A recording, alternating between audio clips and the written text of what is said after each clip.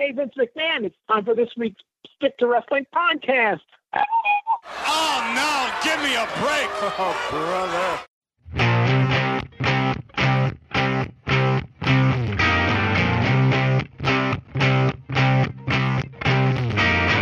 I just called to say I love the Stick to Wrestling podcast, and I mean it from the bottom of my heart. I want to thank Stevie Wonder for writing and performing that song about his favorite podcast, Stick to Wrestling, where if you give us 60 minutes, perhaps indeed, we'll give you a raw bone podcast. Before we get rolling, I want to encourage you to follow me on Twitter. Just put in the name John McAdam and follow the guy who has Morocco and Maine fighting with chairs in his avatar.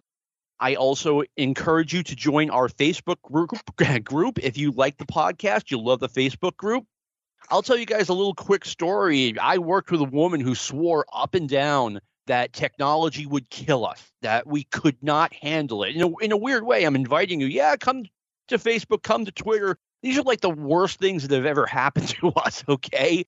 I mean, and this woman was telling me this like 25 years ago. That's the surprise, when all we really had was email and chat rooms, or chit-chat rooms, as Tony Soprano likes to call them. Listen, I want to encourage you, don't use tech, Facebook, Twitter, whatever else you got, to mess with someone else's life. We had that going on today. It's Monday the 11th. And, I mean, just do your part, man. Don't do it. Don't be an asshole. It's as simple as that. Life is so much better if everyone would just live with that saying, don't be an asshole. And also remember that Facebook is not a news channel. Don't listen to that guy who's, I don't know, spreading hateful messages, but whatever. With all that said, I want to bring on my guest.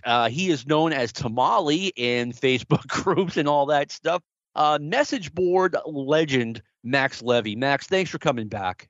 Oh, hey, thanks for inviting me back. Glad to be here. You know, there's a bar here in the Twin Cities that I like, and it does have a sign right behind the bar that says that, you know, all patrons must engage in human contact.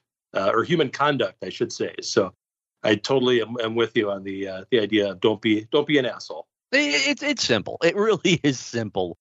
But anyway, I thought you were going to say, you have to have human contact, because about 2 weeks ago, I went out and got some pizza, and 3 kids about late teens, early 20s were having a meal together, and they were barely talking to each other. They were on their phones. It was insane.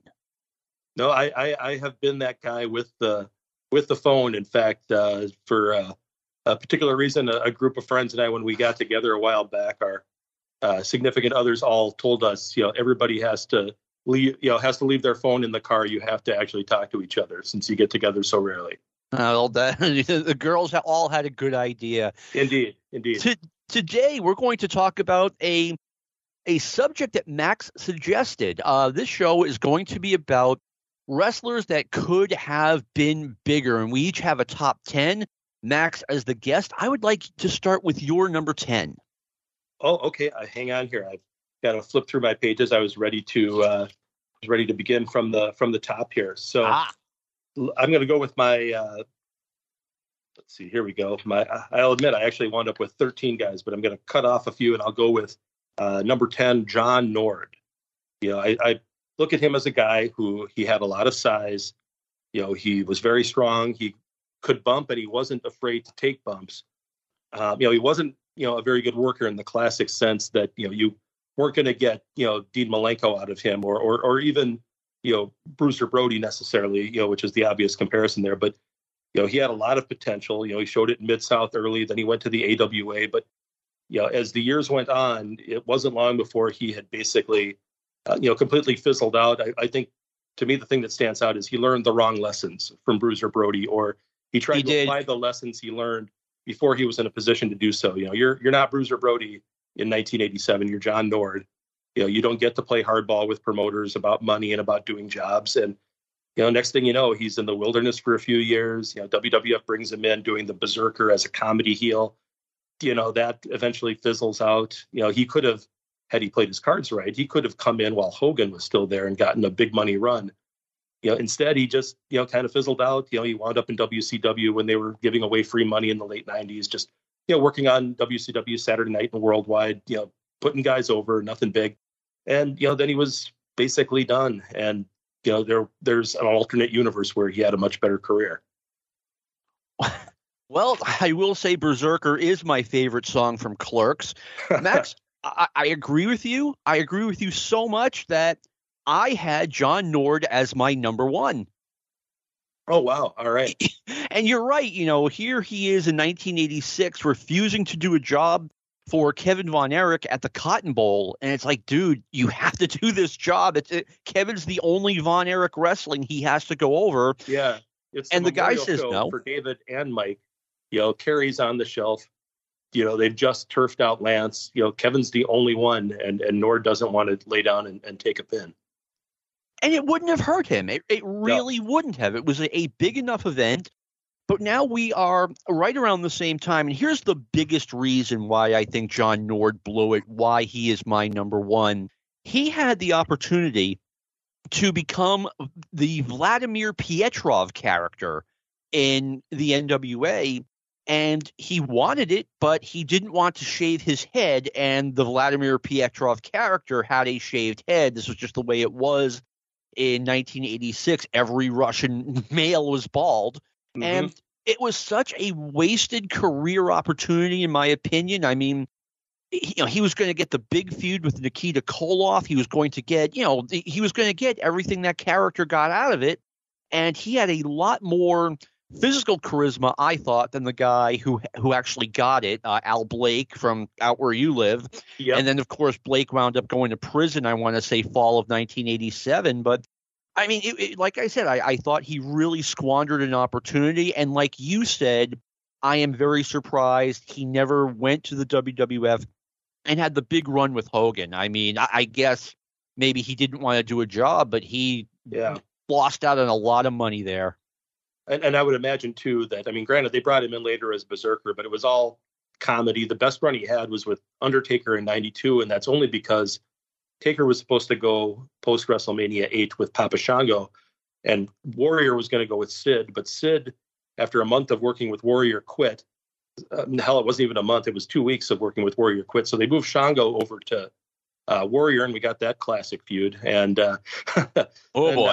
then Berserker got to work with Taker, but I want to say probably by 88 or so, the word was out on this guy, and Vince could have his pick. He's not going to deliberately go bring in somebody who's going to be a problem.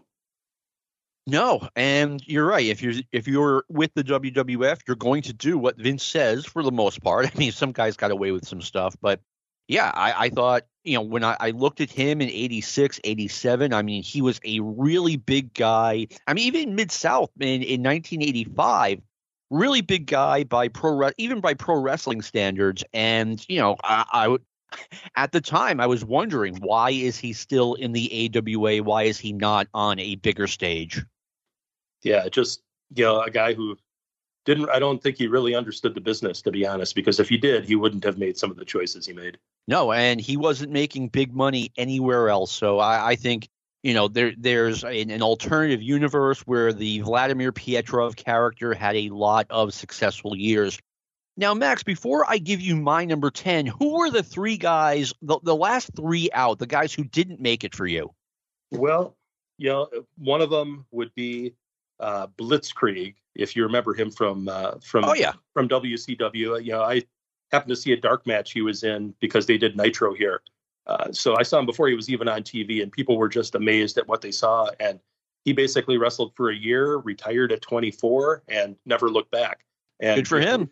He's somebody that if he had kept going, he probably would have destroyed his body given the style he wrestled. But, think about him, doing Ring of Honor, some of the other indies of that sort, Chikara, in the, decade or so beyond WCW, he would have actually probably fit in great, but, he decided he didn't want to do it.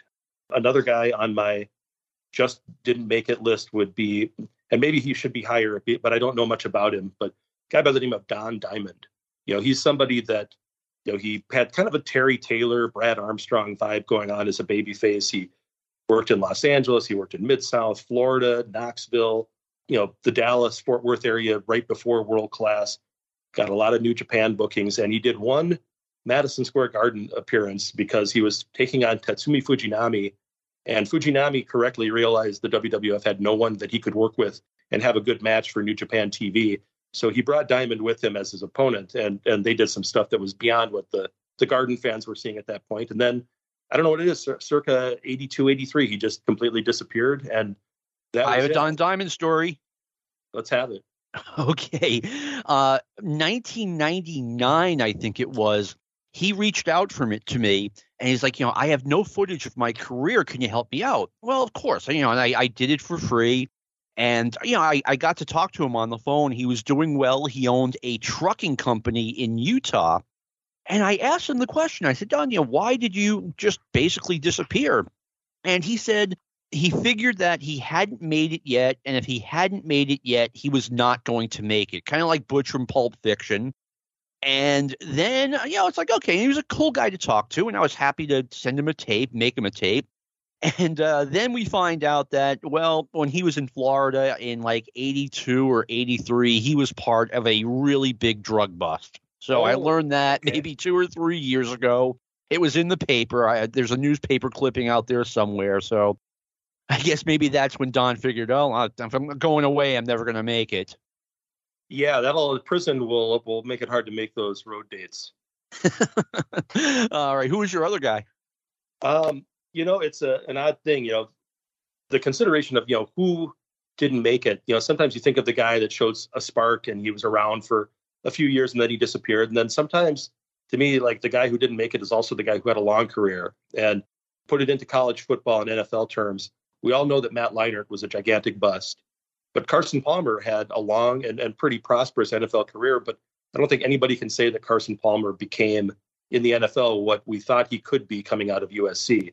So in that vein, one of the guys that did not make my top 10 is Sabu, because I think he got a little bit too into the gimmick, a little bit too into the mystique, doing a little bit of the stuff I think his uncle, the Sheik, did, kind of learning the wrong lessons in the way that Nord learned the wrong stuff from Brody. And so he just kind of reached a certain point of his career, and maybe he was happy with it, but he torched his bridges in New Japan and in WCW and in All Japan. And then he was in the WWE for a while, and they eventually let him go. And, now he's at the point where he's still, going around on the indies as kind of a broken down guy. But, he had a chance there in the mid 90s, if he could have found that midpoint between completely destroying himself and not wanting to do jobs, and combine that with something that WCW could package, and you get your New Japan opportunities. It could have been something different for him, but maybe he made it just well enough on his own terms not to make the top 10. It's funny. People forget that in 94 and 95, he was all the rage amongst the so-called smart fans, maybe the early internet fans. I mean, Sabu, you just couldn't get enough of the guy because he did things that had never been done before. And then everyone else started doing them, and Sabu just kind of lost some of his value. Yeah, and he got too far down the rabbit hole of doing the garbage matches. And I won't say that he never did jobs, but it seemed like it was very rare, and rare to the point that it may have been an issue where he didn't want to lose to anyone clean because he was worried that it would hurt his mystique. But I think, he was worried about that at a point where it didn't really matter anymore. No, you're correct. And as a matter of fact, I mean, we were at a point in time where Sabu versus Taz was a dream match, and it was headlined a pay-per-view, and it was just a crazy time in wrestling history. Oh, absolutely. Yeah. The build up to that, and they kept putting it off because they were having trouble getting the pay-per-view clearance. So I think they had like a year, maybe not a year and a half, but a year and a quarter, a year and a third build to it before it finally went down. All right. And do you have one more? Let's see. Do I? Yeah, I'm going to put this guy outside the top 10 just because, he had a great career and he had a long career. It's another one of those alternate universe theory kind of deals. Hacksaw Jim Duggan, it's a little bit forgotten now, but when he got to the WWF in the spring of 1987, he was doing a bit more of an exaggerated version of his Mid-South character. But there was still a sense that this is a tough guy, that, he's not somebody to be messed with. He's not a clown. And then, of course, the infamous, drug bust, pullover, whatever, with Iron Sheik happened. They sent him away for, whatever it was, 4 or 5 months. They bring him back. And after he comes back, that's when the comedy stuff with the stomping around and the making faces and the tongue sticking out and the ho and all that stuff happens. And, he slowly but steadily becomes kind of the clown prince of the WWF until his gimmick is complete comedy by mid 1988. Now, granted, he was, working in the WWE as late as 2006, 2007, something like that, when they brought him back for a while, and he's still out there on indies, and he's one of these guys who isn't completely destroyed because he ended up working a much safer, calmer style. But, you wonder if they had not taken that route, or if he had gone right from the WWF to Crockett, if they were willing to take him, maybe things could have turned out a little bit differently as far as his career as a headliner is concerned. I was wondering openly in 1987 why Crockett was not bringing him in. Assuming he was really fired from the WWF, which some people question, but that's what the WWF put out there. He wrestled one match at Paul Bosch's retirement show, summer of 1987, and he tore his hamstring. Not pulled, tore. And that was, that's supposed to be just an agonizing experience. And I think that took something out of him, and he just figured out that, hey, I don't have to work hard, so I'm not going to. Absolutely, yeah. No time for bumps, no time for anything too physical. I mean, in a way, he's, figured out the business and mastered it. He was doing the absolute least to get the absolute biggest reaction, and the fans, they dug the comedy, but, there's still that sense that, could he have been something much more? Definitely. I also remember in 1988 saying that, okay, this guy was great 2 years ago, and now he is the worst wrestler, the worst in-ring performer working for a major group. And he was by a long shot. And yes, I'm aware that Andre the Giant was still around. So that tells you how bad Duggan got. Absolutely. Yeah. It just, especially, the feud he had with Andre, speaking of him, in 88 was, a B-show headliner. But, after that, I don't think they used Duggan on top again, and it was all mid-card comedy. And yeah, it's, if you were looking for a technical masterpiece, he's not the guy you wanted to look at. And, the interviews in Mid-South always had an element of comedy to them, but, there was at least some groundedness to keep the thing level. I'm mixing up my cliches, but in the WWF, it was all comedy, all goofiness, all shtick. Yeah, in Mid-South, he came across as the big, lovable jock who was having a good time in his interviews for the most part. And he did some great interviews in Mid-South. It all went south after that. I had 5 guys who were just out. Number 15 might surprise some people. It is based on the fact that I had 2 conversations with 2 different people who swore up and down that if they had just let this guy be himself, he would have been an all-timer. I'm not even sure what that's based on, but I've been told this guy had just the best personality, and he couldn't show it off on TV. Duke the Dumpster Droese. So it's based on nothing but hearsay, but it's what I was told. Yeah. I bet you were all expecting that, right? Duke the Dumpster Droese. Yeah, I have to admit that that's one name I did not expect to hear tonight. But yeah, he probably is a guy that just came along at the wrong time. That was that 93 to 96 kind of lost era for the WWF, where too many silly gimmicks, too much cartoonish, let's aim it at the kids booking. He might have done better if he'd been able to stick around until, 98, 99, or maybe just, if he'd had his chance a few years later or even a few years earlier. Yeah, that was really a lost period for the WWF, and it felt like an 80s fad that was still going on in the 90s. Number 14 may surprise some people, Tully Blanchard. Tully had a big career that ended quite prematurely when he failed a drug test or allegedly failed a drug test with the WWF, and WCW said, well, we're not going to hire you for what we agreed to hire you for, which is a real dirtbag move. But I think Tully had 5 or 6 at least good years left in him before he just left the business.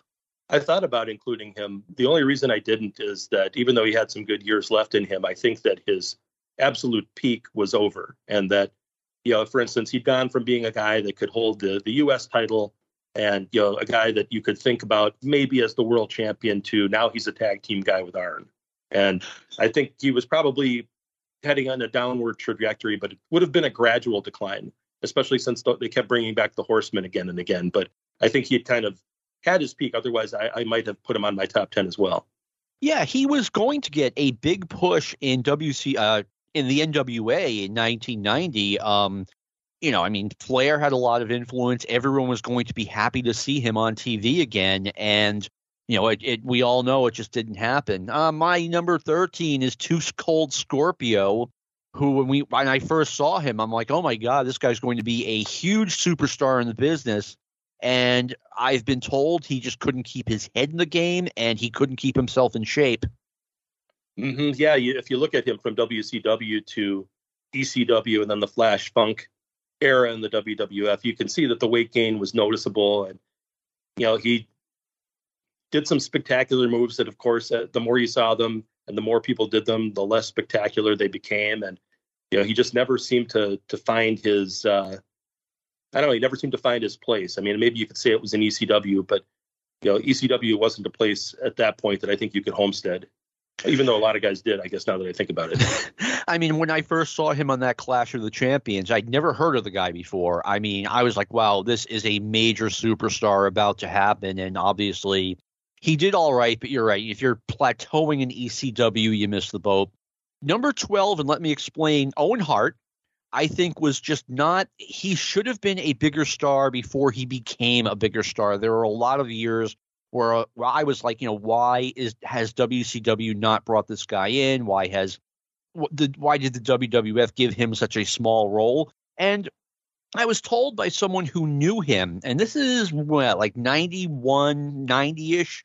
I knew someone who knew Owen, who was in the business. I'm like, what's up with this guy? And basically, he just wanted to spend time with Martha. So good for him if he did what made him happy. Yeah. And I believe the thing, too, with Owen was, he was that spectacular high flyer coming out of Calgary, going to New Japan.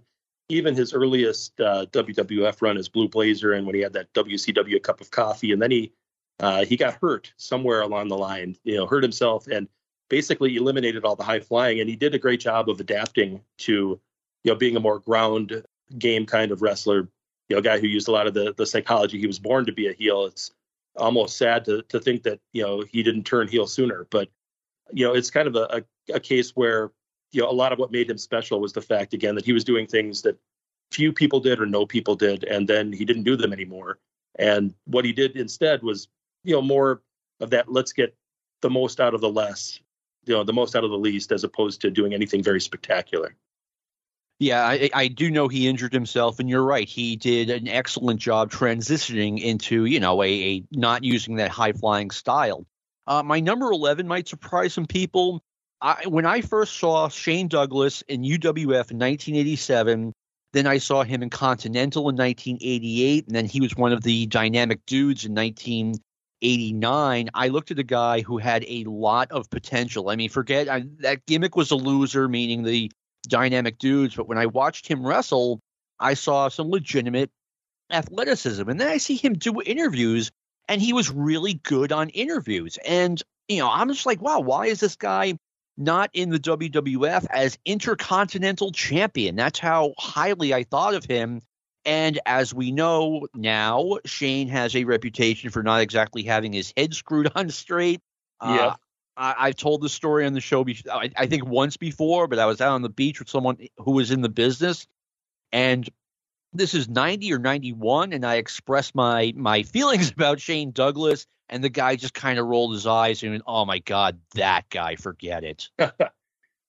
Yeah, he's a guy that I wish I could. Yeah, I mean, he burned a lot of bridges. He didn't really play the political games right, even when he did play them. Like, he tried to join the Radicals in going to the WWF, and of course the WWF by that point didn't want him. So, he actually got himself out of WCW for a few months before Russo got power and brought him back again.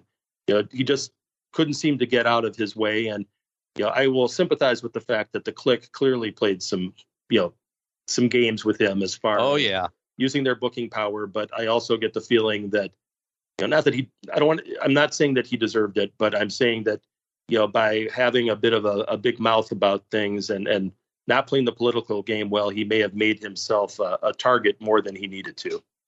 And this was a time when Shawn Michaels allegedly, more than allegedly, I mean, everyone knew he would just like point to someone, pick someone out, and go out of his way to make their life miserable, like every day on the road. And, you know, supposedly Shawn's cleaned up his act and good for him. But I mean, you know, him and his friends made Shane miserable. Oh, absolutely. I mean, the fact that Shane was, you know, bitter about it, you know, not just months later, but years later, like legitimately angry, bitter about it, says that, you know, there were some, you know, bad things and some bad blood that bubbled up there. Oh, I mean, I'm sure you've heard the story. Scott Hall, like, just checked in at an ECW show, like, hey, how's everyone doing? And Shane got right in his face. And this time it wasn't Scott having people behind him. This time it was Scott being by himself and Shane having backup. Yeah, I can imagine that didn't go so well. Somewhere in Florida, Tampa, I think. Yeah, it didn't go well at all. My number 10 is probably on your list, Max. It's Buddy Landel. He is number 10 on mine and not higher because I thought Buddy, he was great. I thought Buddy from 84, 85 is one of my all-time favorite wrestlers, but he had a ceiling and he couldn't be a dollar store Ric Flair forever. And I just wonder, you know, what would have happened, how he would have changed that role from like this 24-year-old punk trying to be Ric Flair to a 31-year-old now seasoned wrestler, and it just never happened for him. But obviously he flipped out before a television taping at the end of 1985 where he no-showed a television taping where he was going to get the rocket push. Baby Doll was going to leave Tully Blanchard and associate herself with Buddy Landel. It would have been, you know, and he already had the national championship. So who knows what 1986 would have looked like had Buddy Landel not, you know, A, just missed a TV taping, but B, was belligerent about it. Yeah, he was my number 8. He's number 8 on my list. And yeah, he's just a guy that, you know, in the mid to late 80s, even into the 90s, he could not get out of his own way as far as staying in shape, you know, stopping the partying, getting serious, sticking in a territory, making himself either attractive for the WWF to bring him in during the no steroids era when, you know, his body would have been less of an issue as long as he was in shape. And even when WCW brought him in the early 90s, but, you know, they didn't push him. You know, it is a case where he was his own worst enemy, and I believe he admitted as much. He has admitted as much, and yeah, Buddy, I remember seeing him at in 86, he came back to Crockett. Supposedly Jim Crockett wanted him and Dusty Rhodes didn't, and he just never got out of Dusty's doghouse. And he showed up in the UWF during their dying days, and Buddy was fat. I'm sorry. I mean, you can't be a professional wrestler and being in that kind of shape. Yeah, he went from you know, coming into the main Crockett to getting farmed out to Central States when they were in charge there, and then he quit and goes to Watts. And, you know, like you said, he was not in shape, and he didn't last long, maybe a month and a half at the most. And he just, you know, did his deal of, you know, every once in a while he'd pop up in Memphis, you know, work indies. The AWA brought him in for a taping or two in 87, and he didn't stick. And just, you know, the prime years of his career ended up really getting wasted. He got much more serious circa, you know, 95, 96, but, you know, really his window had closed. No, I agree. And like I said, that was his ceiling because now he's in his mid-30s and, you know, being the nature boy Buddy Landel just wasn't going to cut it. All right. So who is your number 9, sir? Number 9, another one of those guys who, you know, actually had some outstanding career. Had some outstanding years, but my number 9 is Barry Windham. You know, the deal is that he was 33 when he ripped up his knee in the middle of 1993. And then, you know, he had the one match the following year where he came back as a mystery opponent and was, you know, just grossly overweight and just actually depressing to see him in that shape. And then, you know, he goes away for a few more years. Then he pops up in the WWF doing the stalker gimmick in 1996. And from there, he was just basically punching the clock. And his career as a full-timer was more or less done at the age of 40.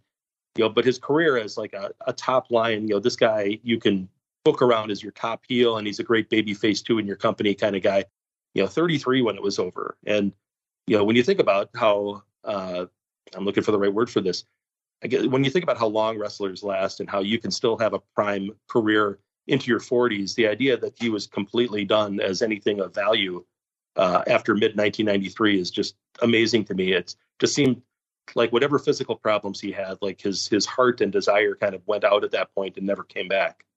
Barry Windham is my number 2. All right. I mean, here's a guy in 1988. They finally turn him. He has the year.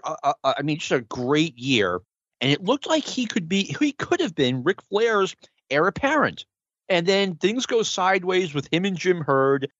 He winds up in the WWF, and I remember hearing that he was going to the WWF and thinking that, okay, I thought enough of him where I could say he could be Hulk Hogan's opponent at a WrestleMania. That's how much I thought of him. And then he goes from the Widowmaker, Barry Windham, to just the Widowmaker, which made me say, this is a loser gimmick. And then he's on Primetime Wrestling, going to draws with Tito Santana, who at the time had turned into kind of a mid-carder, and he was not with the WWF for very long. It was just a very disappointing collapse in his career, in my opinion, because I think he should have been an all-time great, like a long-term NWA champion. Yeah, the WWF thing was weird. There were injuries. This at some point while he was there, that's when Mulligan and Kendall got arrested on the counterfeiting charges, and he was never accused of anything, but I'm sure that didn't help him. Yeah, I'm sure in the WWF they were probably thinking, boy, if he gets named in this, we've got to get him off TV right away, so let's not push him. And looking through his WWF match results from 1989-90, however long he was there, it kind of goes in spurts. There was never that sustained run where he was getting the big push and the feud that was really given a lot of attention on TV. And the worst thing too is he goes back to WCW in 1990, and it seemed like it took him a while to kind of get back to where he'd been in 88, 89, and with Crockett and early WCW. And then in 91, 92, 93, he found himself again, and then then the injury happens, and so he just ended up never quite reaching his potential. No, and it seemed like when he came back in 1990, he didn't seem like the same Barry Windham from 2 years ago. It was like, I don't know, it was like the fire went out, No, absolutely. Yeah, I mean, I think he got it back for a while after that, but when he first came back in, I think his head was not in the game. Granted, Mulligan and Kendall had just, pleaded guilty, whatever the proper term is, and had just been sentenced to federal prison for 2.5 years each. And coming off the injury, I think some of that hurt him. I think, maybe there was a blow to his confidence from the WWF not pushing him, possibly as well, maybe that sense of, hey, I'm getting big money here, and they don't really want, they don't really make me, go all out. So why should I go all out? We talked about guys who got, the wrong advice from bad people. I mean, I've always heard that, Blackjack Mulligan was in Barry's ear a lot, and sometimes he wasn't always giving him the best advice. Yeah, and Mulligan, if you look at him, I mean, mid-'80s, I think like in 1984 alone, he was in the AWA, he was in Florida, he was in Crockett, he was in the WWF. He was a guy that burned, that liked to burn bridges and jump territories a lot if things weren't going the way he wanted. And it's very easy to see that, he might have been telling Barry, do this, don't do that, don't agree to that, and sending him down a road that, maybe he shouldn't have traveled down. I agree with you. And like I said, I've heard more than once that, Blackjack was in Barry's ear a little bit too much. My number 9 is Larry Cameron. Larry was a big guy. He had a good look. He was a good enough worker where he could go to Japan a few times a year. And I always wondered why WCW did not scoop him up. And let's be honest, it's we're talking the early 90s, late 80s as well, where a company like the NWA, could use a person of color in the ring. Okay. And why not Larry Cameron? It never made sense to me. The odd thing is, if they actually brought him in for a couple of tapings, I want to say latter part of 1990, with Teddy Long as his manager. He maybe made a taping or two at the most. I remember that, he was on Worldwide Wrestling, and it caught my attention because, he was a guy that was in Eddie Sharkey's PWA forever. So, he was somebody that I was well aware of. And, then like you said, all of a sudden he was just gone. And I want to say at some point he may have had a WWF tryout, but obviously he never made TV, never got hired. And if you think about his physique, he was just made for them. But for whatever reason, they didn't go down that road. It's funny. I do not remember him in WCW, and I was paying really close attention in 1990, but I don't remember every little thing, and I forgot he was a Sharky guy. Too. It's one of those things, too. If you, like didn't watch that week, you probably completely missed him. Like, maybe 2 tapings, maybe just 1 taping. Like, he might have made, like, an episode of Worldwide, an episode of Pro. I don't even know that he made the Saturday night show. It's one of those deals where, you blink, you miss it, and it's like it never happened because, they show him once, they never mention him again, and it's over. Like I said, I'm surprised. I'm surprised I don't remember because I would have heard about it. But like I said, I don't remember everything. All right, Max, who is your number 8? My number 8 was Buddy. So I can Buddy Landel. So I can jump to number 7, or we can flip it around. I'll get in my number 8 because I'm a very have to be in order kind of guy. Absolutely. My number 8 is Billy Jack Haynes. He was on the cover of so many magazines in 1984. He was going to get a huge push in the WWF. I mean, not a Hogan level push, but the next level down. He left the WWF for whatever reason. I mean, he quit every promotion he worked for, like in the mid 80s. He walked out of Florida. He walked out of World Class, where he was getting a pretty big push as Sunshine's main squeeze. And then the NWA was going to bring him in at the beginning of 1986. He was already there. He was working. He worked Starrcade. He worked a couple of other dates. And then January 4th, 1986, he was supposed to win the tournament for the vacant TV title for the NWA.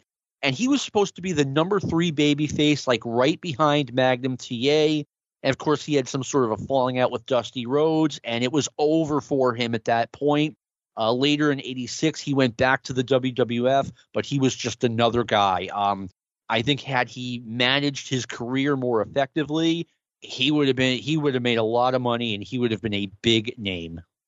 Yeah, he was my number 5, and he's one of those guys that, it seems like a recurring theme, but another one of those guys who, jumped from promotion to promotion, always seemed to do it with bad blood, could never stick anywhere.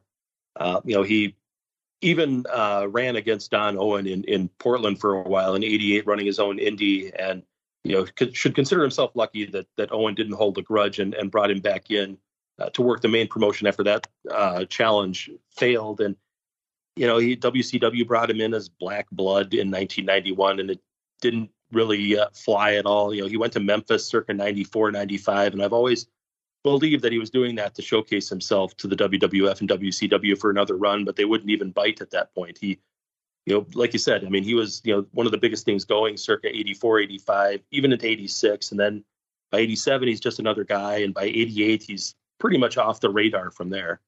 I agree with you. I mean, and it's hard to, if you didn't live through it, it's hard to describe what Billy Jack Mania was like in 1984. He went from the Portland to the Florida promotion, and he looked like the next big thing, and it just all went down the drain for him. I was in Memphis in 1995. Now, Billy Jack, his slogan was, "I don't drink, I don't smoke, and I don't use drugs." He would say in almost every interview. And we're in a bar in Memphis after the Monday night show, and it was definitely him, Billy Jack Haynes, with a drink in one hand and a cigarette in the other. It was quite the sight. Yeah. He also, I mean, some of his, I don't know if shoot interview is the right way to put it, because I think they were worked more than any shoot, unless maybe he actually believed it. But, he's a guy that, these past few years has not been a picture of stability. To say the very least. I have not seen the shoot interviews, but I've seen clips from them. Mm-hmm. And it's almost like the business just took its toll on this guy. Yeah, and something took its toll. He just was a wreck of a human being there by the end, unfortunately. I mean, I guess by the end, I think he's still around, but it's not a good sight. No, definitely not. All right, Max, who is your number 6? All right, my number 6 is, maybe a little bit high on this list, but a guy by the name of Billy Black.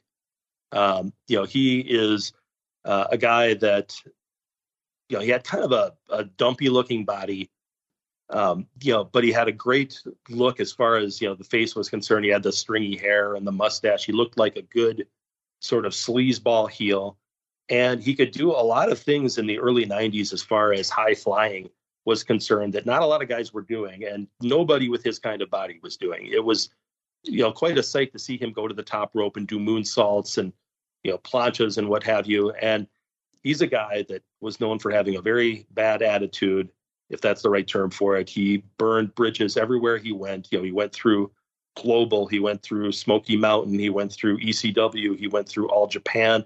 I'm pretty sure, don't quote me on this, but I'm pretty sure he got a cup of coffee or at least some kind of a tryout from WCW. I'm certain that he probably passed through Memphis at some point because everybody back then did. Oh, yeah. No matter where he went, he didn't last long, and bridges were burned. And I believe he lost his All Japan gig over not wanting to do a job to somebody. And, that was considered one of the dream places to work at that point in the early 90s. And, he was already in and getting a mid-card push with Joel Deaton. And all he had to do is just keep his mouth shut, show up, work.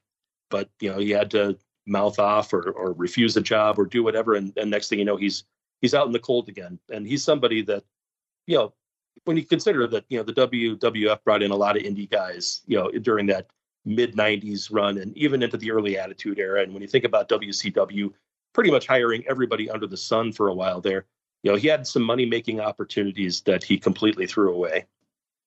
I did not think of Billy Black, and I wish I had, because I agree with you. And, you were talking about getting a Japan gig. I mean, every indie wrestler was dying to get a Japan tour. Just give me a chance. Let me show you what I got. I'll do whatever you ask me to do. And Billy Black, he had the attitude or the reputation as, a guy who's going over there and not doing what he was told by Baba's crew. It's crazy. Yeah, I mean, that's something that there are a lot of things you don't do, but that really is something you just don't do because, they paid well. They took care of your transportation, of your lodging. You got a nice per diem, almost like you were on a Major League Baseball team or something like that. Not just your transportation and that they'd fly you to Japan, but they took care of your ground transportation there as well. And you had a lot of time off. It's not like the WWF touring 52 weeks a year. You do, 3 weeks on, 4 weeks on, then you'd get several weeks off, and you could do that to go home and relax, or you could, do indie bookings or pass through what constituted for territories back then. If you played your cards right, you might even be able to, work out a part-time thing with WCW, and all you have to do is just go with the flow. And that was something that did not interest him. And it's funny because in Japan, I mean, steak is incredibly expensive and it is considered what's the word I'm looking for? A more than a gourmet thing. And, wrestlers would have steak every night in Japan because someone would pick up the check for them. There was a line of people who wanted to pay for the wrestlers' meals and drinks. So it was kind of a dream gig. Oh, absolutely. And that's why there were guys that, went over there. And even if they might have had opportunities, to go to WCW or the WWF, they didn't because, why would you? Why would you give that up to make the same money but work so much harder for it? Harder in the sense that you had to work more days. Obviously, you were working very hard in the ring in All Japan. But, guys like Hansen went over there and, Doc went over there and before the stroke, Terry Gordy and many others, you had a chance to really have one of the best gigs in wrestling in All Japan, and New Japan guys were doing very well in the same regard. Yeah, absolutely. And, like you said, I mean, Japan, it was a totally different thing. I mean, you would go over there for 10 weeks and you would come back and you'd get to spend like weeks and weeks at home. In the WWF, you were supposed to get every other Tuesday, Wednesday, Thursday off, but sometimes you had to substitute for someone else. I mean, I know Hillbilly Jim quit when he was on the road for like 70-something consecutive days, and it's like, how can you do that? You can't. I mean, it's guys did it, but you can't. And I think a lot of those guys ended up paying the price for it in more ways than one later on. Absolutely. I mean, it's the things they did to keep themselves entertained on the road weren't always exactly good for them. All right. My number 7 is someone we talked about on the show to a great extent, maybe 2.5 years ago. Tom Zenk. I look at Tom Zenk, and I'm sorry if this comes across as a little bit stuck up, but if you could put my brain in that guy's head, I think we would have made a lot of money because, I mean, he was he had GQ looks. He was a Mr. Minnesota bodybuilder. And he was totally miscast as a babyface. It was almost like, I think sometimes Zenk got a little bit too much too soon when he got his WWF push after, 2 years in the ring, maybe 3? Yeah. It was no more than 3. I think he started at some point in 84. And then by late 86, he was, coming in with Martel to do the Can-Am Connection deal. Okay, and I remember Tom being on Dave Meltzer's old IATA show. We're going back to like 99 or 2000. And Zenk, I mean, he had a little bit of an attitude to him. He was like, I should have been making as much as Rick Martel, and I was not.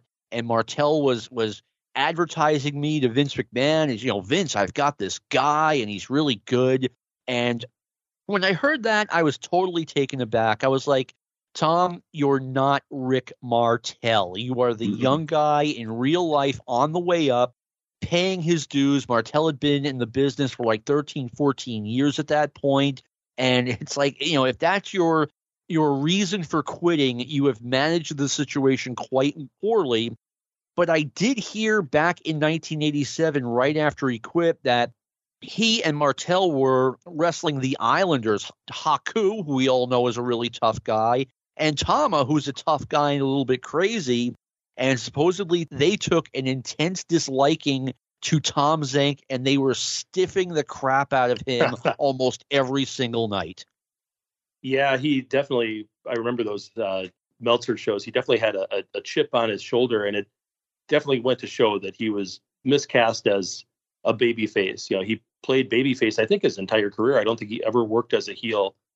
From the time that he began in the mid 80s to whenever it kind of fizzled out for him in the early to mid 90s. And to me, like the ultimate thing of him being miscast as a babyface is when it was either when Ron Simmons won the drawing to face Vader after Sting got taken out by Jake Roberts, or it was after Ron actually beat Vader to win the title.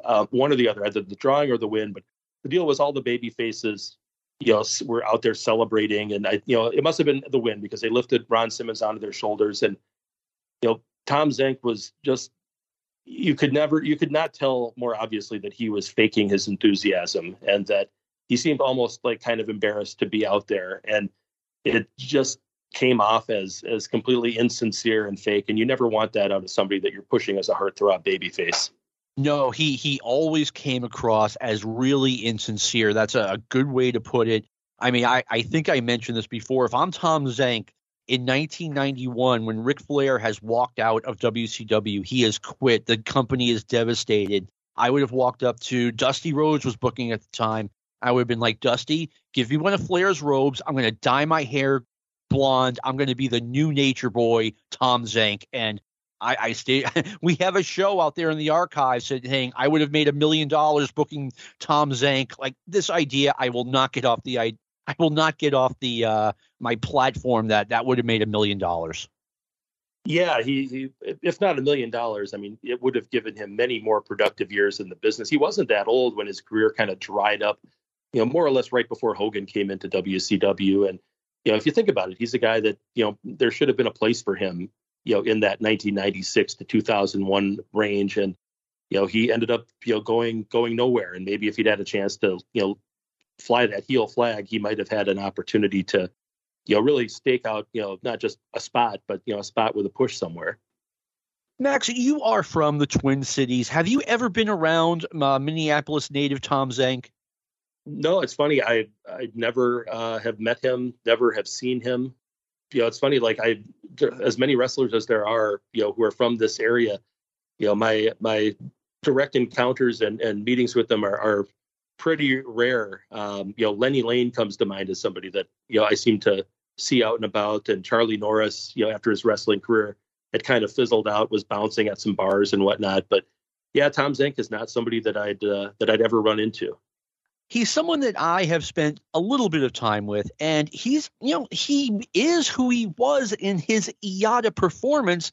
Like, he was a funny guy. Everyone liked Tom Zenk, and he could be a little bit of arrogant, shall we say. But, I think if Tom had just been himself on TV and, played heel and not tried to be that, always smiling at the camera babyface, I think he would have been great.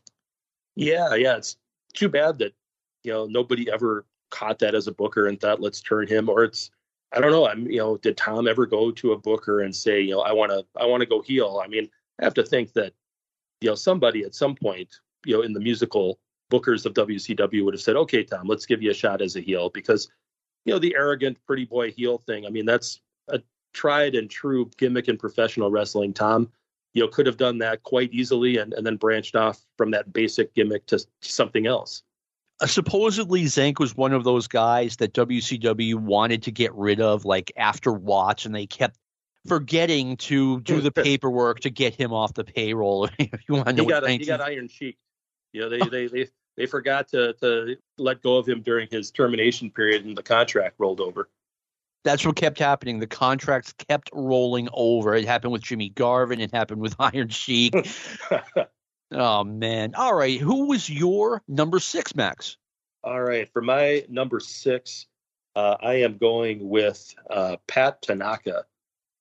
He was obviously very small and he didn't have the body, but, in WCW, I don't think it would have mattered as much. And there would have been opportunities for him in Japan, opportunities for him in Mexico, and, post Orient Express in the WWF, where they were kind of a jobber team, but they got a few wins here and there. He just, had his career fizzle out. And, from what I can gather from hearing about him, he's somebody that kind of had the reputation of being, I don't know, kind of treating pro wrestling almost a little bit more of a con game than it really even should have been. And, the idea of, I'm just here for the money and I'm going to, scrape every last dollar if it means, booking somebody for a non-existent New Japan tour, or, selling somebody a watch that, is a piece of junk that's going to break down in a few days. It just seemed like he kind of lost the focus, and he had an opportunity, where he was still in WCW circa 96, 97, 98. What if he was in shape? What if he was acting like he cared? With the cruiserweight division, maybe, there was something there for him, but instead he was just a job guy and a fill-in. I heard a long time ago that Pat Tanaka was the ultimate kind of carny guy that, was always doing some sort of works to someone, When he first started out in Memphis, this is 87. I mean, I thought he was great. I mean, he was doing high flying. He was, taking great bumps. He had an excellent match against Jeff Jarrett. That was, I think, part of the Jerry Lawler show. But I mean, he, like you said, I mean, he got heavy around the midsection, and you just can't do that and be expected to be a major league pro wrestler. No, it was definitely the wrong kind of weight. And, when you're somebody like him, you don't have the muscle, you don't have the size, you've got to highlight your attributes. And for him, one of the things was speed. I mean, I'm thinking about some of the matches that, he and Jeff Jarrett had with Sato and Goto, back when they were a team, and just like the sheer speed that he would take these bumps and do the crisscrosses and so forth. It was something, it was something to behold compared to what he was later, where he was just kind of going through the motions. Yeah. I mean, as the 90s wore on, I mean, and like you said, the Pat Tanaka stories began to go out there, with the watches and whatnot. I mean, anyway, my number 6 is almost a category, because there's a lot of guys I could put out here. And like I said, it's kind of a category, but I'm going to go with Tank Abbott, because I no longer watch UFC. I haven't for a while, but I watched the first few. And Tank Abbott, I looked at him and I'm like, man, if the WWF or WCW could get this guy, I mean, he's going to be a superstar. He just had that attitude, and he had the size, and he had the look, and it just never got off the ground with WCW, in part because he just wasn't Hulk Hogan, Kevin Nash, you know what I mean? Yeah. Another guy who's in this category was Ken Shamrock. When he went to the WWF, I thought we were looking at a major superstar. We're talking WWF champion. And here's where I was wrong. I thought the business was going to go one way, like more towards a UFC presentation. And no, it went the other way. It went towards the people's elbow. Ken was actually my number 4. And, he had a good few years there. Of course, they didn't use him correctly because, they had a chance to have somebody doing that, Brock Lesnar thing since he came back for the second run. Way back then, the guy that was something different, something scary. They didn't need to make him, quite as unbeatable as they made Brock, but, they sort of turned him into just another wrestler. But at the same time, he was actually very good at it. And I'm not exactly sure what happened. He came in the spring of 97, and then at the end of the summer of 99, he just left and never went back. And I don't know why he didn't stick. I mean, he had a good 2.5 year run there. And if he had stuck around, I think, he would have been in the main mix, right on into, at least, the 04, 05 range. And for whatever reason, I don't know if he wanted to go back to MMA. I don't know if there was some sort of a money thing. I don't know if there was, some sort of a problem at home, but he left. He never came back. And, he went into TNA for a while, but nothing really popped for him there. And he just missed his window. The story I heard a long time ago, this is when Vince Russo was the booker of WWF. So he's, or the lead writer, I guess I should say. And, supposedly Russo was a lot more interested in Jerry Springer type stuff and not getting a UFC fighter. But the line was crossed. Russo had this thing about incest. I don't know how else to put it, right? Yep. And supposedly he wanted to do an angle where Ken Shamrock got caught sleeping with his sister or half-sister, whatever she is, Ryan Shamrock. And Ken was like, I can't do this. I own a chain of UFC karate dojos in California. I can't be on TV sleeping with my sister. And Russo, his immediate knee-jerk response supposedly was always, if you didn't go along with everything he wanted to do, he would suddenly run out of ideas for you. And that's supposedly what brought Ken Shamrock down in the WWF. See, the weird thing about it is that I want to say that, if Russo outlasted Ken, he outlasted him by maybe 2 or 3 weeks. The idea that, I can completely go with Ken for not wanting to go along with that sort of an angle, but just the idea that, if once Russo was gone, maybe do you find your way back in a couple of months, or maybe, you just go home, but you're not necessarily released yet. And then Russo goes to WCW. And again, you find your way back in, but he left, I think, a couple of weeks before Russo and Ferrara went to WCW, and that was it. I think by then, though, he had already been cut off at the knees. He had been portrayed as a guy who just wasn't a star for a long time. I can see that. I mean, definitely his last couple of months in there, the bloom was off the rose. Definitely. All right. So I took your number 5. So I'm going to give the world my number 5. It is another category, but at the top of the list, I'll bet you, for some reason, I don't think you're going to have this person, but she's still active, but the WWF has totally blown it with Shayna Baszler. And if you're not watching the current product, let me tell you, she was something truly special when she was in NXT. She, no offense, Shayna, if you're listening, but she's this really ugly chick with a great attitude. Mm-hmm. I mean, she is butt ugly, man, but that's good for a heel. And she talked bad, she talked tough, and this is a reflection that the WWF just does not know what they're doing. They stuck her in a tag team with what's her name? It doesn't even matter. Jax. Okay, thank you. Nia Jax, Jesus. And they had gold. They had main event gold right in the palm of their hands, and they blew it with this girl. And like I said, she's still around, but the window has closed, and she's 41 years old now. It's never going to happen. You give me Shayna Baszler, I promise you I could make her a huge star. Yeah, she is not on my list, but I completely know what you're talking about.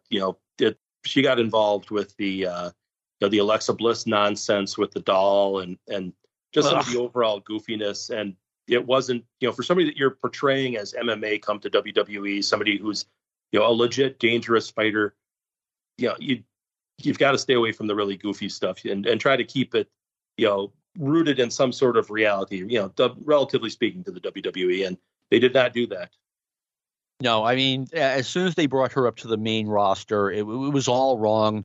Another one in this category, once again, Sasha Banks. They had gold with her when she first came up from NXT, and they put her in a faction, and they didn't make her anything special. And once again, the window is closed for her, and it's a shame because she had so much potential when she was in NXT.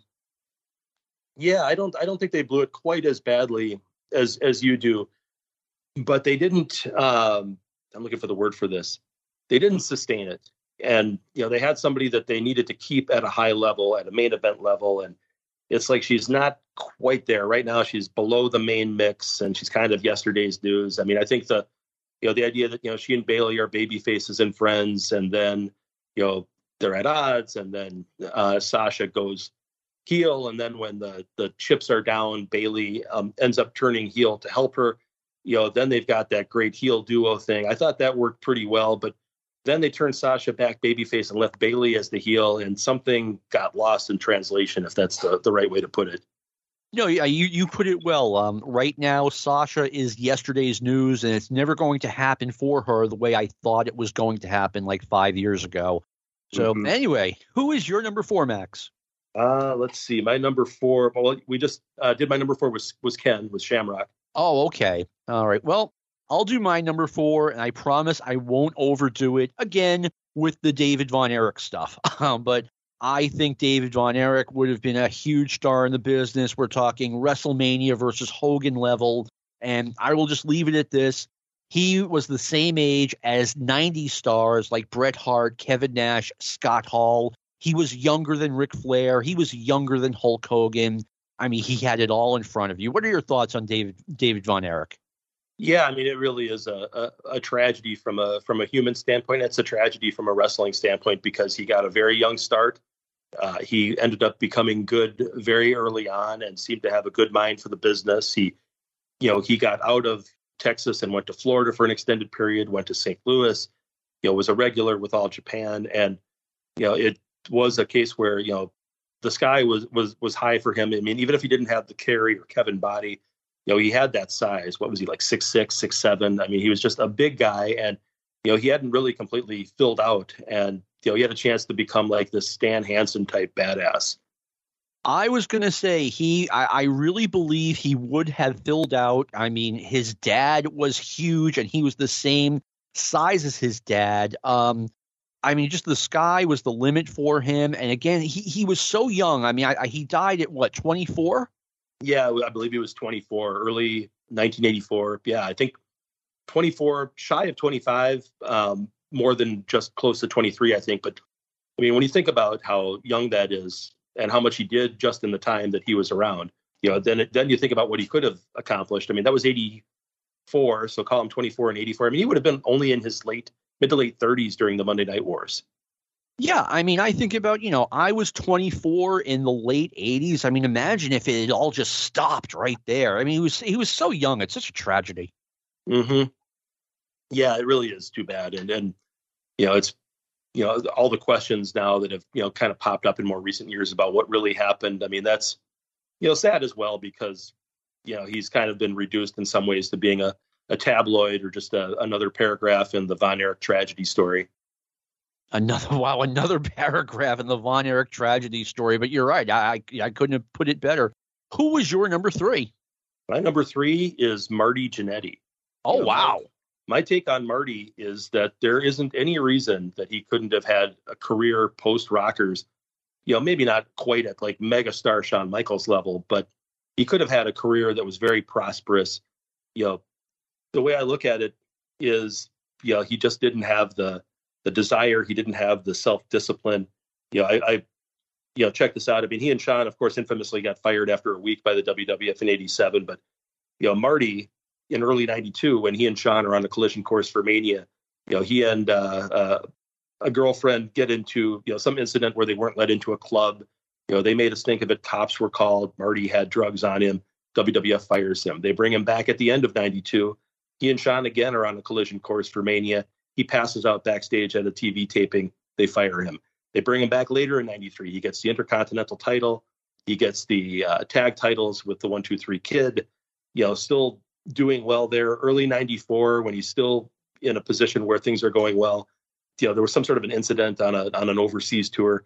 They fire him. They bring him back in mid 95. And at this point, each time, he's come back, maybe the push has been just a little bit less. And now in mid 95, he comes back as a baby face, and it's, not quite going as well. And then but he's still getting kind of a push. And then he and Al Snow become the new Rockers, and they let him go in the latter part of 96. And, to me, like the point where it was clear that, if the new Rockers wasn't it, the point where it was clear Marty was never going to make it was when he went into WCW in 98. And he's just basically doing his Rockers gimmick there and just going through the motions with a gimmick that should have been retired a long time ago. I mean, he was only 31 when the Rockers ended. He had a lot of good years left in him. In 2005, to build up Michaels versus Angle at Mania, Angle brought in Marty and had a match with him. And granted, Kurt was maybe the best wrestler on the planet at that point, at least in the U.S. And, he could have a great match with anybody, but Marty held up his end and looked great. He and Shawn did a one-time reunion as the Rockers right after that. The next week, looked great again.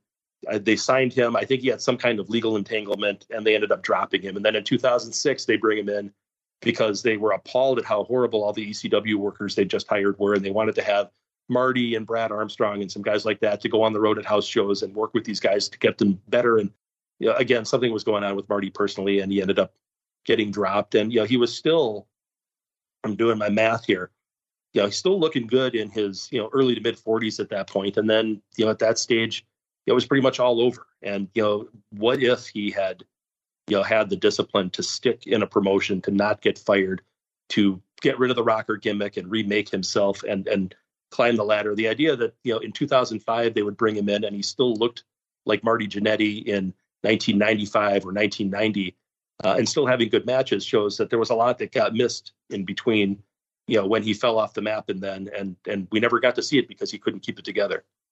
That is a really good one on your part. I didn't even think of Marty Jannetty, but you're right. I mean, he left a lot on the table. I know after there was talk that Shawn Michaels was going to leave the WWF. This is like 89, 90 and go work Memphis and, kind of rebrand himself. And there was a lot of interest that if that were to happen, WCW wanted to bring Marty Jannetty in and use him, put him with someone else as in a tag team. Obviously, that never happened. I knew a girl. I worked with a girl in Lowell, Massachusetts she was from Lowell. I was working in Chelmsford in 1993 or 1994. And this poor thing thought Marty Jannetty was her boyfriend. And I didn't have the heart to say, no, he's not your boyfriend. He's your boyfriend when he's in or around Boston. That's it. Yeah. I think Marty was a lot of people's boyfriends back then. I mean, there are so many Marty stories. Marty was too much, but you're right. I mean, he could have been a lot more. But anyway, my number 3 is Hacksaw Butch Reed. Here's a guy, we've talked about this on the show before.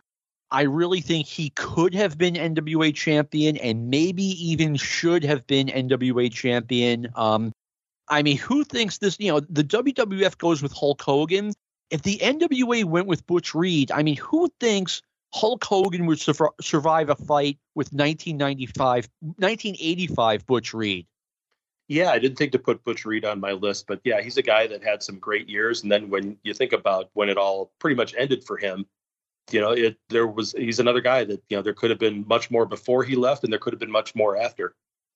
Yeah. And, Butch talks about it himself. I mean, I remember in 1986 being like, okay, Butch Reed is in Central States. What the hell is going on here? And Butch talks about it in one of his shoot interviews. He was going through a hard time with drugs, quite frankly, and you can't put the NWA championship on a guy like that. No. Yeah, I believe like his wife told him, you got to come home. And so he did. And he worked for Geigel while he was there before heading on to do the Natural gimmick. And it's, it's really, when you think about it, Butch, I mean, I know that Watts brought him back circa 92, but after Doom split up in early 91, that was pretty much it for Butch as any kind of a mainstream wrestler. No, and even when they put Doom together, it felt like they were putting Ron Simmons with this guy who was kind of washed up. But, I mean, good for Butch. He bounced back. Doom was an excellent team. Yeah, I mean, I know they wanted to let Ron fly as a solo wrestler, but I've always thought that they've split the team up a little early, that they could have gotten a little more out of it and then split them up, and they wouldn't have lost anything from the time they spent on the team with Ron as a single afterwards. No, right around the time they split up, they had that awesome street fight against Arn Anderson and Barry Windham at Starrcade. And it felt like, it took a long time or a little while for everything to come together with that team. And I'm a little bit surprised they didn't turn the team babyface. Yeah. Or at the very least, okay, you've split up Ron Simmons and Butch Reed. You have the feud. Ron obviously wins it, but there was more you could have done with Butch Reed as a heel after that. And I don't know if he quit. I don't know if they let him go, but he was gone. My understanding was Butch was tired of the wrestling business and wanted to get into rodeo, and that's exactly what he did. But I'm not sure if that was his decision or WCW's. Let me see. Is there anyone on your list we have not discussed yet? Who's your number two? All right. So for my number two, I'm going to read off a list of wrestlers, none of whom are on our list of underachievers. And but there's a point to this. I'm going to read these names, and then I will get to my number two wrestler. AJ Styles, CM Punk, Jon Moxley, Roman Reigns, both Usos, Bryan Danielson, Matt Jackson of the Young Bucks, Kenny Omega, Cody Rhodes, Finn Balor, Kevin Owens, Sami Zayn, Bobby Lashley, Drew McIntyre, John Morrison, The Miz, Cesaro, Kofi Kingston, Big E, Dolph Ziggler, Orange Cassidy, Miro, Jake Hager, Luchasaurus, Dax Harwood, Shawn Spears, Matt Riddle, Scorpio Sky, Damian Priest, Baron Corbin, Sheamus, Carl Anderson, Doc Gallows, Braun Strowman, Bobby Roode, Mustafa Ali, Malachi Black. They are all older than Ken Doane, who was Kenny Dykstra of the Spirit Squad. Ken is only 35. He got brought into WWE developmental when he was 18. He was on the main roster at 19. And yes, the Spirit Squad gimmick was a disaster, but they considered him the star of that team. And when the team was split up and everybody else buried, he alone was kept on the main roster. And for a few weeks, he was part of a trio with Edge and Randy Orton. He was a guy they had a lot of plans for. They considered him to be, kind of the next guy in developmental, along the lines of before had been, Orton and Batista and Cena and so on. And they considered him like the next guy in line. I know that there were a lot of maturity problems with him, and that some of those maturity problems are why apparently they won't bring anybody that young into developmental anymore. But, he, ended up buried in the mid card not long afterwards, and then was let go a couple years later. But he's a guy who is younger than guys who have been on the main stage for many, many years, guys who are getting big pushes right now. He's younger than them. He had a great look. He could talk well enough, needed to improve, but was pretty decent, could do some great things in the ring. But, once the WWE let him go, at that point, TNA was, kind of a joke promotion, even though they were national. And, if you didn't want to, go out on the indies and really, kind of work that lifestyle, you did something else. And that's what he did. And it never happened for him. And it's kind of amazing when you consider he was kind of their lottery pick at one point, and all the guys that are older than him that are out there making it, and some of whom we consider young or new even at this point. The Spirit Squad was during a time where I had gone on maybe a 5-year hiatus from paying attention to any WWF wrestling. I've been watching it again now for about 14 years, but like the middle of the aughts, I kind of tuned out. So I really don't know much about Dykstra, but I will say this. Number one, Jake Hager almost made this list, but now that he is in AEW, maybe he's got a comeback in him. I mean, what the hell? The guy was an All-American guard and All-American wrestler at Oklahoma. I mean, the promoters would have killed for this guy a long time ago. Bill Watts wishes he was around 30 years ago or 40 years ago or whatever. Oh, totally. I mean, he would have given him a huge push, and he looked more marketable than Steve Williams did at the beginning. And number two, Dolph Ziggler. I mean, that name, you're never going to get over with that name. And the Spirit Squad killed him. He's another guy. I thought there was a time I thought he could have been huge. I forgot he was in that. Yeah, they sent him back to developmental for a while. Then they brought him up with that ridiculous name. And of course, you can only do what they let you do in the WWE. But I've always thought that Dolph, he sells too much for other people. with the exaggerated Shawn Michaels bumps, even more than Shawn Michaels. The name is ridiculous, but, the hair, has perpetually been horrible. The outfits, the gear, whatever, always terrible. And, he's always been a guy that's just on the cusp of something, but he's not got it in him to get over the top. Right before they put him with AJ and Big E, I was like, this guy, the ceiling is the limit. And when they put those three together, I mean, there was no chemistry, on-air chemistry at all between him and AJ. And, I mean, the first week I saw it, I'm like, this is not going to work, and it didn't work. What can I say? No, it was an idea that just didn't work, and it put Dolph into that perpetual spot of, being in the starting blocks, bursting out with a fast, 50 meters, and then on the final 50 meters, just running out of gas, and then back to start again to start over. He's still there, and they always try again, but it never really makes it. No, I mean they weighed him down with the bad gimmicks and the bad name, quite frankly. All right, so my number 1 was John Nord. My number 2 was Barry Windham. My number 3 was Butch Reed. Are we at your number 1 yet, Max? My number 1 is unrevealed, so I'm ready if you are. I am ready. All right, my number 1 is Bam Bam Bigelow. Here's a guy that's a good one. When he started, I mean, he has this incredible look. I mean, it's not like today where everybody, even like kids, seem to have tattoos. Back then, tattoos were pretty rare, and the idea that you were going to have your whole head tattooed was like, something out of a movie or something from outer space. It was just not something that people did, and it made you immediately notice him. He was humongous, and he wasn't like WWF ripped bodybuilder built, but you also didn't look at him with that heavy body of his and think fat slob like you might for Jerry Blackwell or One Man Gang. He could do all these agile cartwheels and other things. Some of it was a little bit more for effect than for anything valuable as far as the match is concerned. But the guy had some quickness and he could move. He got a lot of mainstream press right away when he started. He went through Memphis. He went through World Class, recovered from the Crusher Yurkov thing. Had some other gigs come and go. He went to New Japan, and basically, if not the first tour, like within the first couple of tours, was headlining with Inoki. Then they bring him to the WWF, and all the managers want him, and he ends up a babyface, and he's the last survivor for the babyfaces before falling to Andre at the first Survivor Series. And he goes around the horn teaming with Hogan against either DiBiase and Andre in some cities, or DiBiase and Virgil with Andre in the corner in others. They were pushing him hard, and then, I think there was an injury. I think there were some maturity problems because it all came to him so fast. He ends up leaving. He goes to Crockett for a while, but he's doing the New Japan thing, and it doesn't really stick. And then, he kind of bounces around, combining Japan with, WCW here and there, and, did another run through Memphis and whatnot. And then, by the time he goes to the WWF in late 1992, the hype is over. He's just another guy.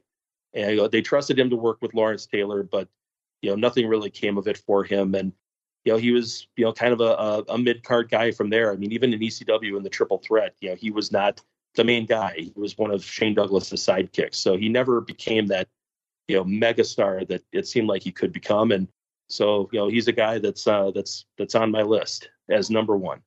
He should have been on my list. That was a big swing and miss on my behalf. I think the WWF never used him correctly. I saw him in Memphis. It was like Memphis was the only promotion who knew how to use this guy. And then the WWF brings him in, and he absolutely should have been a heel feuding with Hulk Hogan. I'm not going to say give him a WrestleMania match, but then again, it wouldn't have been out of the question in 1987. He was that talented and looked like he had that much potential. And then they make him a babyface. Now, like Max said, a guy with his head shaved with a giant fireball tattooed on his head was straight out of the carnival in the late 80s. It was a unique, crazy look, and I absolutely would have made him a heel feuding with Hogan, and I also would not have given him that ridiculous leotard with the flames all over it. I mean, as soon as I saw that, I'm like, no, this isn't going to get over. And it kind of didn't. But he never got out of that suit. And when he came to, the NWA in 1988, the first thing I said was get him out of that suit, give him something else, and make him a heel. And they just wouldn't do it.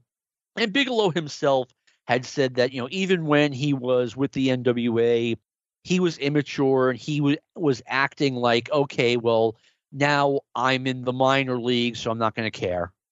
I think those are all great points. I think, as far as him being a heel is concerned, had he not gotten hurt, had he not had the maturity issues and stuck with the WWF, I believe that at some point, they would have done the whole deal where another one of Hogan's friends turns on him, and it would have been Bigelow and he would have had his run and then been a heel from there, as opposed to the opposite where he comes in as the heel and eventually turns babyface and then he and Hogan team up. Obviously, he wasn't able to handle the spot, so it never progressed that far. And as far as going to Crockett is concerned, he was barely there, just long enough to build up a Starrcade match with Wyndham and then out the door. And his momentum at that point was permanently stalled. I never disliked the Flame uniform just because like the gym shorts and tank top thing that he was doing in Memphis seemed somehow just like, even by the by today's standards with some of the gear people wear, it's probably not so bad, but at the time it didn't seem right. And the Flames gave some color to the outfit and it covered up the body a little bit more to where if he wasn't exactly Paul Orndorff there, but I can see it being a little bit on the cartoony side and maybe something could have been done later to alter it. Yeah, I remember seeing a match from Memphis in 1987. It was Jerry Lawler and his former rival Bam Bam Bigelow against Tommy Rich and Austin Idol. And I mean, you would look at Bigelow and I was just like, okay, why isn't the NWA at his doorstep right now with a contract? And you're right, he had to get rid of that sleeveless shirt and gym shorts look, but there's middle ground somewhere where you make this guy look good. Yeah, I remember that the run he did through Memphis. There's at one point where he's going into the crowd after Rich or Idol. I don't remember which one, but he ends up knocking down the security railing and the fans just scattered like they really believed this guy was truly an out-of-control madman. That was the thing. He came across as legit and dangerous. So we have discussed everyone on our list, the guys who should or could have made it but didn't. Yep. And the thing, too, is sometimes you put somebody on this list and there's still a chance to make it. And unfortunately for everybody on this list, some of them are no longer with us. But, even the ones that aren't, for them, even 35-year-old Ken Doane, the chance is gone. They had it and they lost it. No, that's long gone. I can tell you right now. All right. Last episode, we did a little bit of an Easter egg talking about the Sopranos movie. Max and I are going to talk a little college football. So if you're not interested in that, thank you for listening. We'll see you next week. But Max, we're recording this on Columbus Day. And one of the, depressing things about college football, it's depressing and it's what makes college football special, is the season is already halfway over and it feels like it just started. Yeah, it is. It is kind of sad. I mean, the college football is one of those deals where just when you are really getting into it, it's done. And yeah, I'm looking at I pulled up the top 25 here just to have it in front of me, and I'm seeing everybody's 6-0, 5-1, and thinking, man, we're already halfway done. I wish there was more. It flies by. Now, you are a big Minnesota Gophers fan. Tell me what you think of PJ Fleck.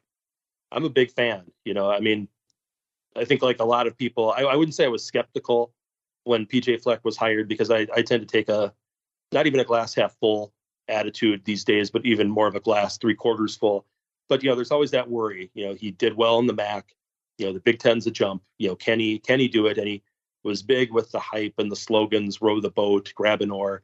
And that kind of thing doesn't always play so well up here. And Tim Brewster, when he was the Gopher head coach, did nothing to this degree, but he did it a little bit. And, it ended up being a disaster. But I think he's doing great. I want him to stay forever. And, anytime there's a big job that opens up, immediately people around here, myself included, become terrified that he's going to take another opportunity and go somewhere else. The latest thing that has everyone in a panic is USC. The one thing that I think the Gophers have going for them is somebody, and I wish I could remember who, but somebody in the local media that, is close to Fleck and close to the team said that, Fleck does not want to go to Los Angeles, where you're kind of lost in everything else. And he doesn't want to go to another school where there's already a legendary coach that you've always got to live up to. Saban did it in Tuscaloosa with Bear Bryant, but nobody in Michigan has lived up to Bo so far. And nobody, I don't know if anybody at Penn State will live up to Paterno in spite of how things came to a close there. And the idea is that Fleck wants to be the first PJ Fleck. He wants to be the guy they put up the statue of. So I'm hopeful that in the long run he's going to stick around. I look at PJ Fleck as possibly being Minnesota's own Barry Alvarez. I mean, we're all so used to Wisconsin being at least good every year. And I remember when Wisconsin was in the toilet every single year, and Alvarez stuck around. He turned down Miami. He turned down Notre Dame a couple of times. And you're right. Now it's his program. He's the statue guy. And I'm hoping PJ Fleck can be that for you guys. Oh, it would be great. And yeah, I remember wistfully those days when Wisconsin was a doormat. And I remember they had a game, I want to say it was 90 or 91, maybe 89, but somewhere in that range there, right at really the bottom of their depths. They hosted Miami. This is a point when the U was the U, one of the biggest programs in college football. And you'd figure, even if your team is going to take a pounding, people are going to want to turn up because the team is loaded with guys who are going to be in the NFL, the next year or a couple of years down the line. And it's a chance to see a major program that's outside of the Big Ten. And, Camp Randall probably held 72,000 at the time. And they did not even have 40,000 people in the stands. And, it was on ABC, it was on TV here. And when they would, do some wide shots, you just would see acres and acres of empty bleachers at Camp Randall. And a few years later, they're in the Rose Bowl. And it's been, no looking back since then. They have the odd bump in the road season, but all things considered, every year they're one of those teams that figures, if things go right, we can win the West in the Big Ten. If we can win the West in the Big Ten, then we have a great chance in the Big Ten title game. And from there, maybe it's the playoff, maybe it's going to Pasadena, but they know they're going to be playing somewhere on New Year's. Yeah, we brought up Barry Alvarez. Max, was the name of the guy he took over for, was it Don Morton? I've got to go back. I would have to take a quick peek at that. Morton was there at some point, but I am trying to remember who was in charge. They'd had, I want to say, a guy that was around during the 80s for quite a while. The guy who would have been the coach for Altoon when he was there. And then when he left, I want to say that they had a guy that took over that ended up not really having much of a success, and he was gone very quickly. And that's when Alvarez wound up in the spot. I'm looking right now to make sure about who it was. Oh, you're right. And Don Morton was that short-term guy. He was there just from 87 to 89, and then Alvarez came in 90. Because Morton was running the Veer option, which was, it was outdated like 50 years before, and he was still using it. And Alvarez comes in, and Alvarez was nice about it. He's like, I don't know what it was like when I wasn't here, so I'm not going to point any fingers, but we don't have any running backs on scholarship. So basically, Alvarez cleaned up a big goddamn mess. Yeah, and Morton was the guy who'd won a national title and played in another national title game at North Dakota State. And, then he wound up at Tulsa where, everybody's, running the Veer or the Wishbone down in the Missouri Valley or, when that was still around. And then, just in that neck of the woods. And, he was an odd pick. I guess the North Dakota State connection, creates a tie-in for him, but he was kind of an odd pick for Wisconsin. And, it was a complete disaster. And for them to wind up with Alvarez was one of the great decisions or lucky strokes, whichever you choose, in college football history.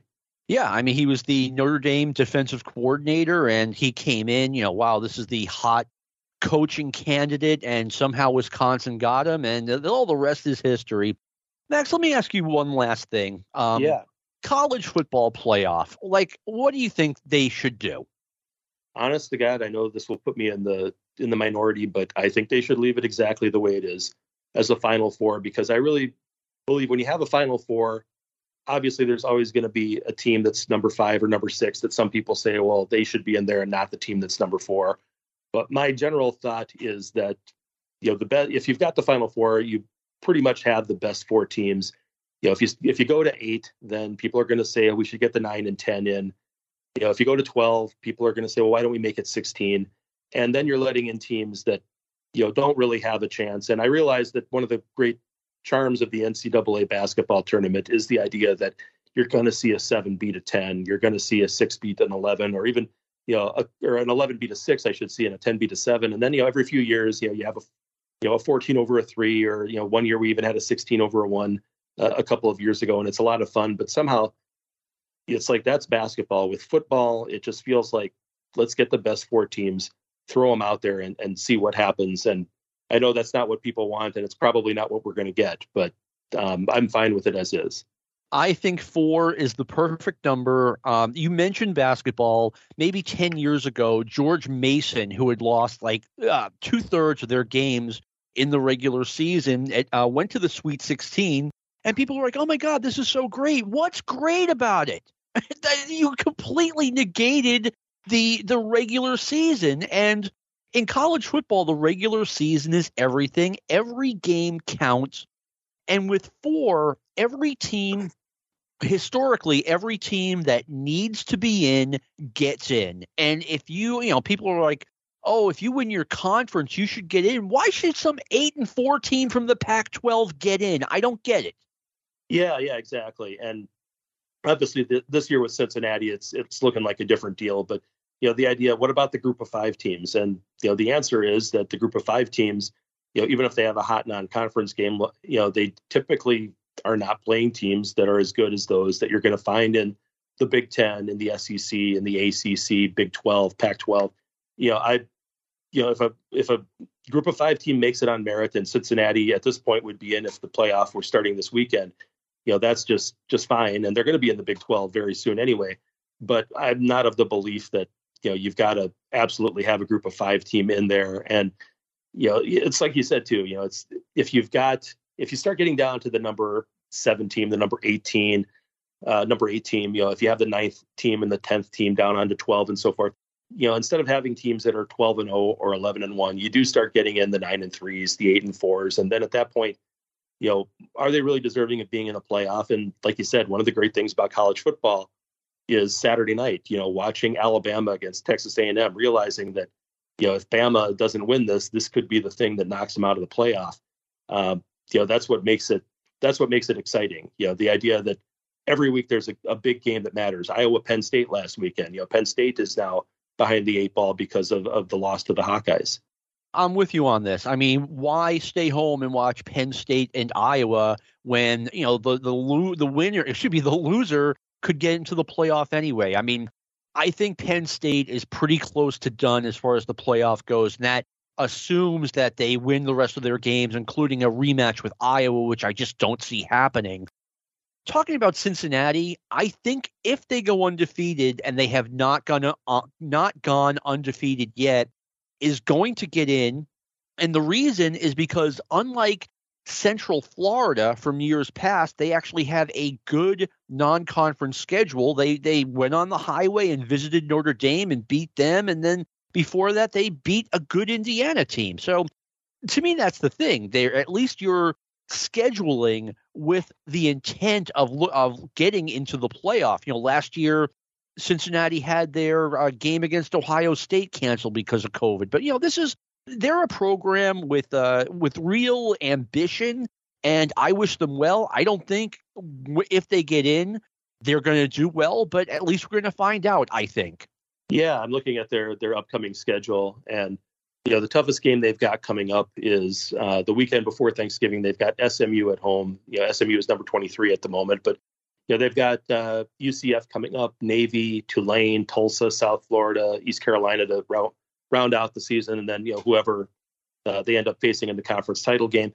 They've played like you said, Indiana and Notre Dame early. They've done all they can do, and at this point, it's hard to see them falling down the rankings without a loss, or unless they have a game where they just play like garbage and maybe scrape out a field goal to win by a point or something.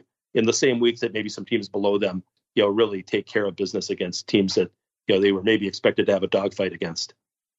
Here's the only scenario where I think Cincinnati gets left out. I hope it doesn't happen, because I think it would be unfair if they got left out undefeated at 13-0.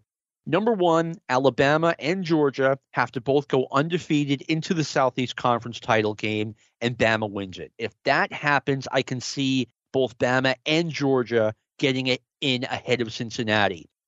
Number three, if Ohio State goes undefeated the rest of the way and beats Iowa for the Big Ten championship, I'm not saying automatic, but I can see Ohio State jumping Cincinnati. Number three, Oklahoma has to go undefeated the rest of the season, and they just played their toughest game against Texas, and they have to win the Big 12 championship in, obviously the Big 12 championship game. So all four of those things would have to happen for Cincinnati to not get in, and I don't think they're all going to happen. Yeah, I think Oklahoma, they're, what are they, number 4 right now? They're going to lose. They're kind of a fraud. I mean, I'm looking over their schedule here. They barely beat Tulane at home. Obviously, they destroyed Western Carolina, but the Nebraska game, again, they won by a touchdown. They beat West Virginia by the skin of their teeth. They beat Kansas State by the skin of their teeth. They just barely beat Kansas. So every game except for the Mulkeys coming in with Western Carolina, every game has been by one score or less, and has involved Oklahoma having, I think, to battle back from behind in all of them.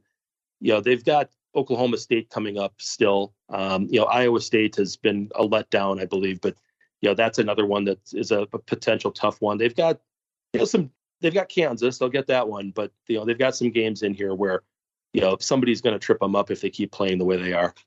And over the weekend, Spencer Rattler, who just 2 months ago was being talked about as the number 1 pick in the NFL draft, a Heisman possibility.